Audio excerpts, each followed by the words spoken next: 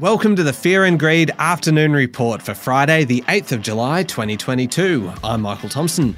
Every afternoon, we've got the 5 stories that happened today that you need to know about, so let's jump into it.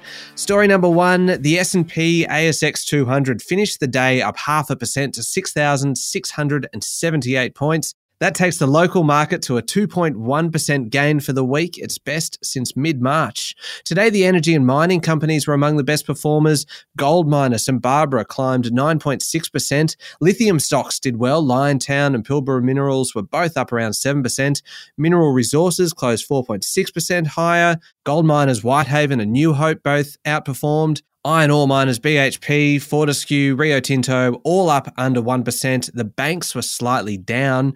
It was a great day for tracking device company Life360. It surged 14.3% on no real news.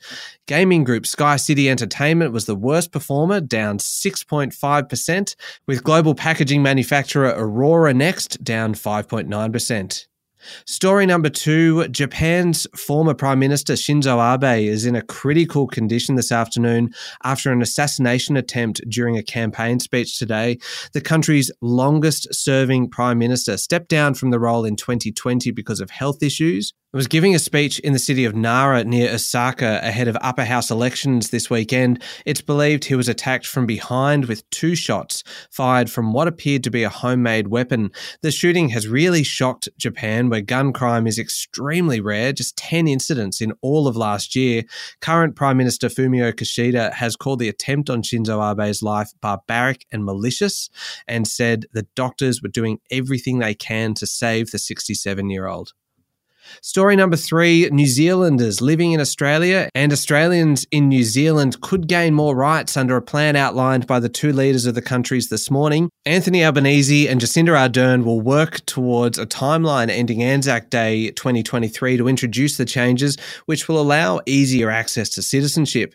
The 2 leaders held wide-ranging talks this morning, from the situation in Ukraine and the upcoming Pacific Islands Forum to skills shortages and deportation rules for each other's citizens. Meanwhile, Foreign Affairs Minister Penny Wong met with her Chinese counterpart today and was clear with Beijing about the damage done by its trade sanctions on Australian exports. Senator Wong said her goal was to stabilise the relationship between Beijing and Canberra.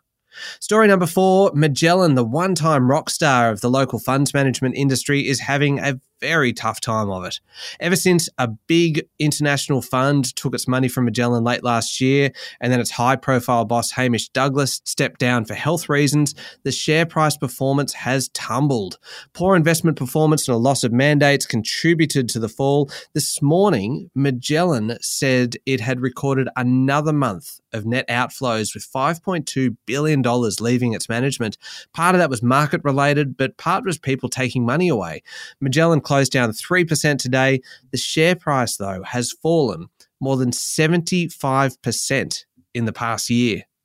Finally, story number 5 this afternoon. Britain is still recovering from the events of the last few days after Prime Minister Boris Johnson stepped down from the top job following 50 MPs deserting him. Mr Johnson wants to hang around for another couple of months until a successor is chosen in September.